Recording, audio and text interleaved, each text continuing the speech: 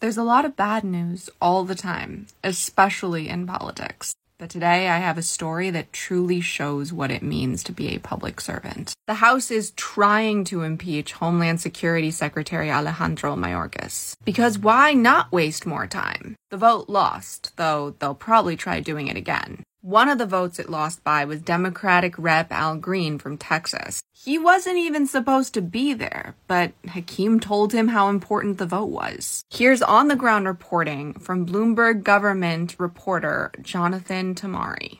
Democratic Rep. Al Green wheeled in just as the vote appeared headed towards a tie, no shoes on, in what looked like hospital scrubs' pants, said he had surgery, but came to vote against the impeachment.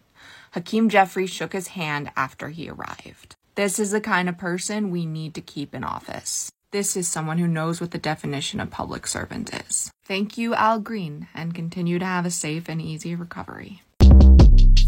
Shortcast Club